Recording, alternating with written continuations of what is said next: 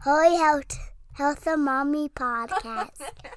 Say it again. Holy Healthy Mama Podcast. I did. Holy Healthy Mommy Podcast. High five.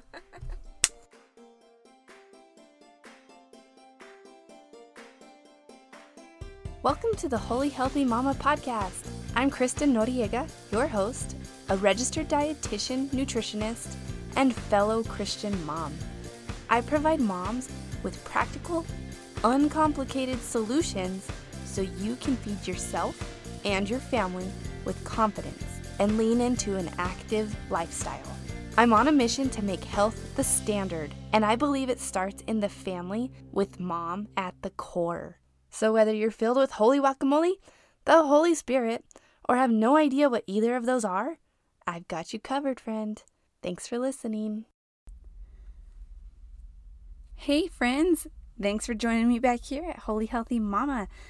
I am so excited for this episode today because it's been one that I've been thinking about for a long time. So we're talking about the question, is Mexican food keeping you from your health goals? And that sounds a little glib, but I live in the South, okay? So I live in El Paso, which is like New Mexico, Texas, Mexico, all combined. And I'm from New Mexico, and half of my family is Hispanic.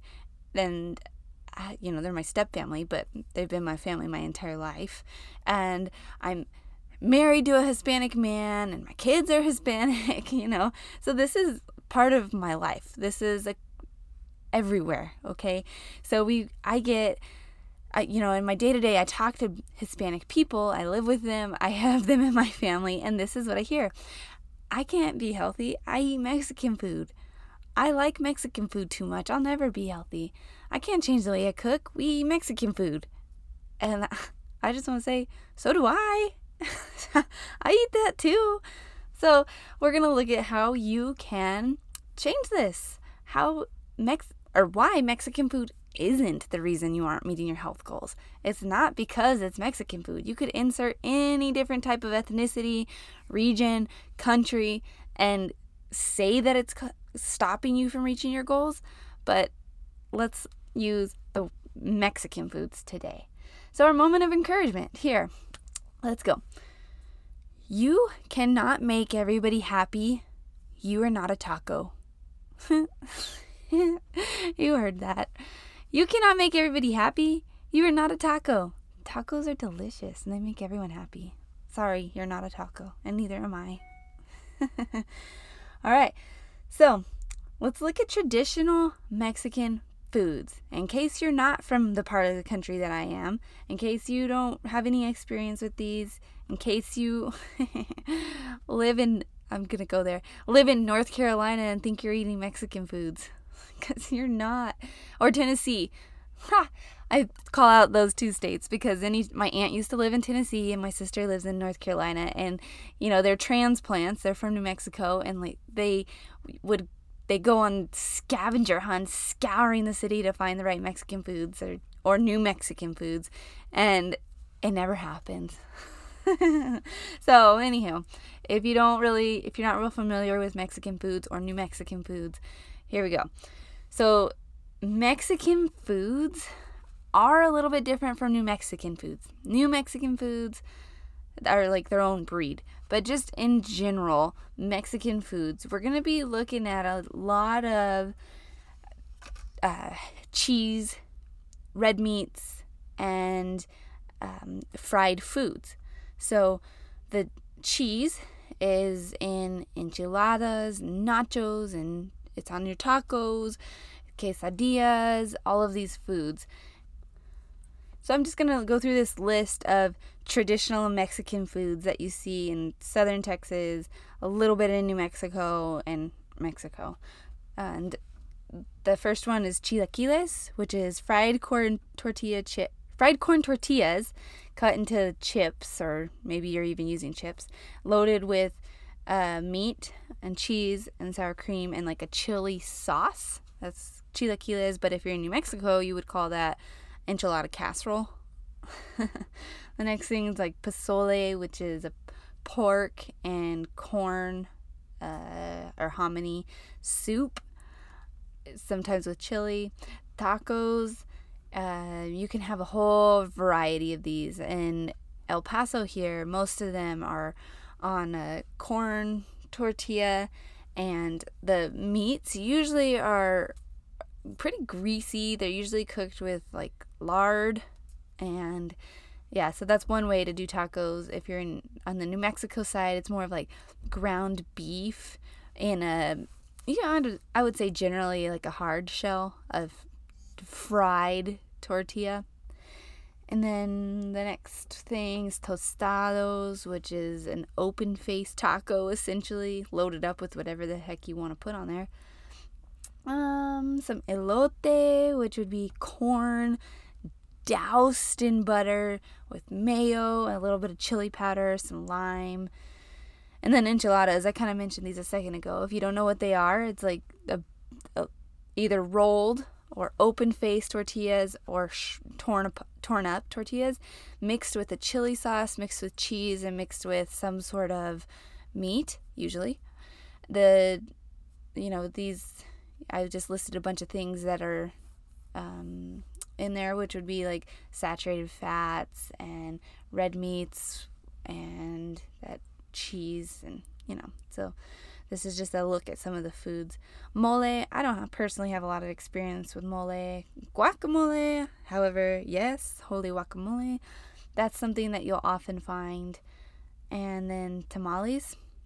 Funny story, my whole life I've known tamales in the singular form to be a tamale. And then I moved here to El Paso, and right off the bat, at one of my first jobs here, someone was saying a tamal. I'm like, what are you talking about? What is this? So then they described a tamale, or tamales, and they said, that's a tamal. And I'm like, oh, you're using like the singular form of the word tamales, tamal. It was like this light bulb moment for me. It was so funny. Okay, so those are some of the foods, right? If you don't know what those are, look them up. They're delicious. You could see already why someone might say, I eat Mexican foods. I could never be healthy. I can never cook healthy. My family would never have it, right? All this cheese, fried tortillas, and these meats that are often cooked in lard. But that's like the negative side. The positive side is that these foods are delicious and can be cooked in a variety of ways, so many different ways. I mean, right now I have a tribe member, and she has said these claims to me multiple times. I can't eat healthy. We cook Mexican foods. What am I supposed to do? And she is already seeing these changes, and she has said to me, my family doesn't even know. They don't even have a clue that I've swapped out some of these things. And she's just doing it slowly, a little bit at a time, one step, slow improvements to make that lasting change. So I'm really proud of her, because she was hesitant to, make any changes at all, because that's how her family has eaten, and not just her household, her extended family, her at family gatherings and generations have eaten this way.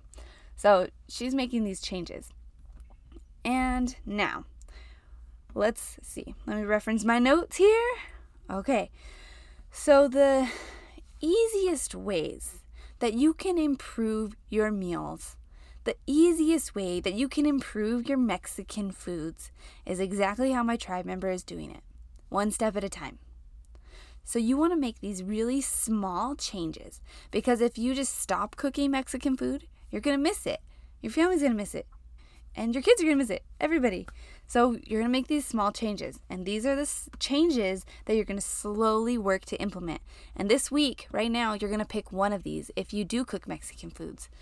And again, if you cook a different ethnicity, a different region, a different country's foods, and you have this crutch too, where you say, I can never eat healthy because of this type of food, then still apply these to your food, that crutch. use these tips to get past it, because you are in charge. And let's talk about that for a second. Going back to my tribe member, she's in charge. She makes the foods. She's in charge of what she's allowing into her house and allowing into her body. And I'm really excited for her, because the story that the narrative that her kids are going to have will be a little bit different than the one that she has. You're not committed to and obligated to perpetuating and propagating the idea that you can't be healthy and that healthy foods aren't doable. So her kids are going to know a different story. Her kids are going to know that their cultural foods are nourishing their bodies, that they are good.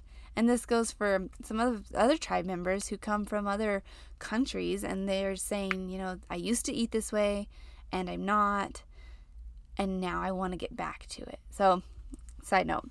Anywho, here are those steps. So these are the action steps you're going to take to improve your cultural foods, no matter what they are. So, particularly for Mexican foods, you can reduce the amount of cheese that you're putting into the dish. If you start to reduce it, you will notice that you have less grease seeping out of the dish. You have less indigestion afterwards, and it's overall less calories and less saturated fats, which is fantastic for your health, especially your heart health. Okay, reduce the cheese. Next step, choose leaner meats. Trim your meats. Flip, flop, and, make some switches here. So if you're cooking a meat that's traditionally cooked in lard, all right, every once in a while, that's fine. That's okay. If it's a special occasion, whatever. Do it the way you normally do it. And on the regular, on the day-to-day, every day, make some different choices. So start to work in some ground turkey into your mix. Start to trim the fat by cutting it all off before you cook the meat. If you're choosing a red meat, choose one that's leaner more often. Or incorporate some more fish. If you like tacos, it doesn't have to be the meat that's cooked in lard. You can start incorporating grilled fish. Start incorporating some different options. Okay, target those meats. Next thing is going to be switching out the fats that you're cooking with. So if you fry your foods all the time, just take a step back and fry them a little bit less. Okay, so no joke, I just paused this recording. I had a kid crying, went and dealt with some family stuff, checked my phone, and I had a message in our tribe Facebook group that's private, only for tribe members, and it says, I asked, what were your wins for the week? And one tribe member said, I prepared fish tacos yesterday, and instead of frying the fish, I baked it, and they tasted the same. I saved a lot of time in the kitchen and had less dishes to clean. Ha! Thumbs up. That was so timely. I don't even know how that happened. Thank you, Triber. Okay, so moving to the fats that you're cooking with. Okay. A different way to handle this, or a couple different ways to look at this. So reduce the amount of oil you're using, switch to a healthier oil, or just stop frying stuff. So if you're going to reduce the oil, you probably could cut the oil in half and just lightly toss the foods that you're frying. If it's like potatoes for, chopped up potatoes fried, just reduce the oil, coat them a little bit, and you just save tons of calories and tons of fat. The next option was to switch the oils. You can fry things in avocado oil. Avocado oil in particular has a light flavor and it has a high smoke point. So it's good for frying things at high temperature. Unlike olive oil, which has a real strong taste and burns a lot easier because it has a lower smoke point. So you could switch to some avocado oil, give it a try. Next option would be to stop frying things, right? So if you're going to make enchiladas, then you don't have to fry the tortillas before you put them in the casserole. You don't have to fry them before you roll them up. You can just do it just regular old corn tortilla. You can heat them on a comal or like brown them a little bit. You can also just heat them straight on the stove like my grandma does it. Where we used to always think she was going to burn her fingers, and now all of us kids as adults do it the exact same way. And another way to just stop frying things is switch to baking, switch to a little Pam if you still want to have some browning effect. You could roll up a tortilla, put your stuff inside, spray it with some Pam, and then broil it a little bit, and it will still get a little crispy. So there's ways around it. Just be a little creative and be prepared maybe for someone to object once or twice, but then just, ease into it.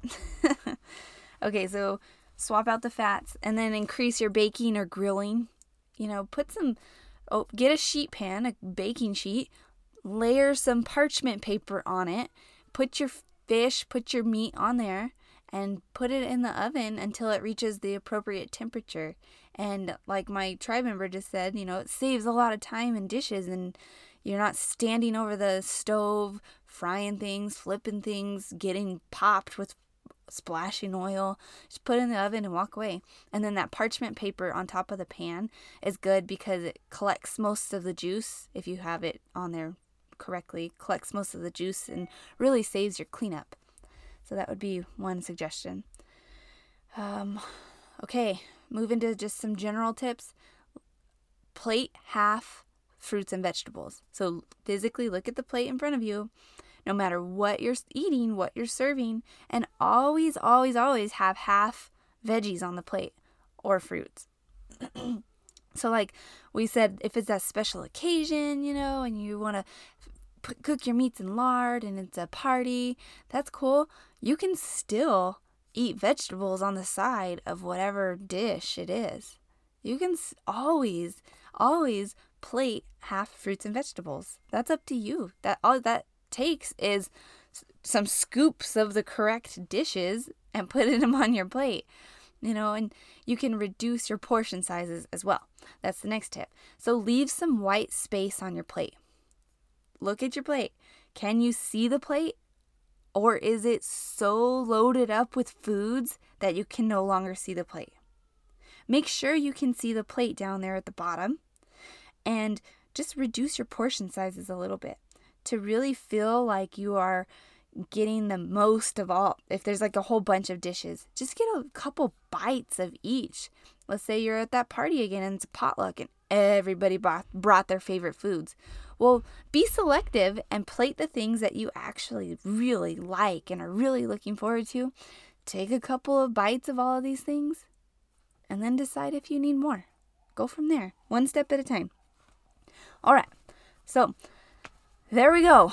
Those are my tips for people who object to eating healthy because of whatever ethnicity, cultural, country, region, whatever type of food they say makes them not eat healthy. So you can do it, friends, no matter what type of foods you like, no matter what your preferences are. Honor those, lean into those, and just work to make small improvements. Those small changes will last for the rest of your lifetime, will carry over to your children and how they eat and how they plate their foods and how they view their cultural foods as well. So thanks for tuning in. I hope this has been really helpful. If any of these tips have been especially like light bulb moments, it made you go, aha, share it on Instagram. I would love that. I would really appreciate it if you helped get this out into the world.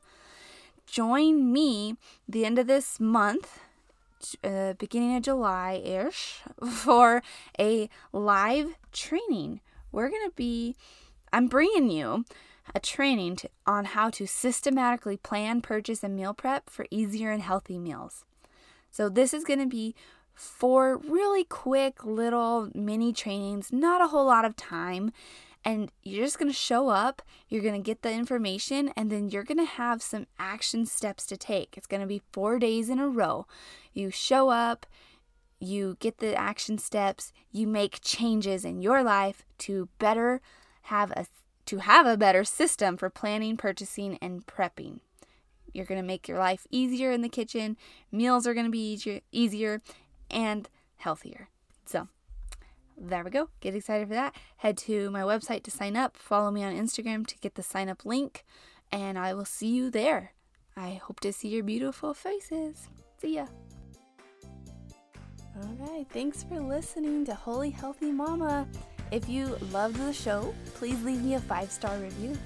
It will help with the show's visibility, initial and long-term success, and it will make my heart happy. All right, friends. Love your babies. Say your prayers, and eat your green.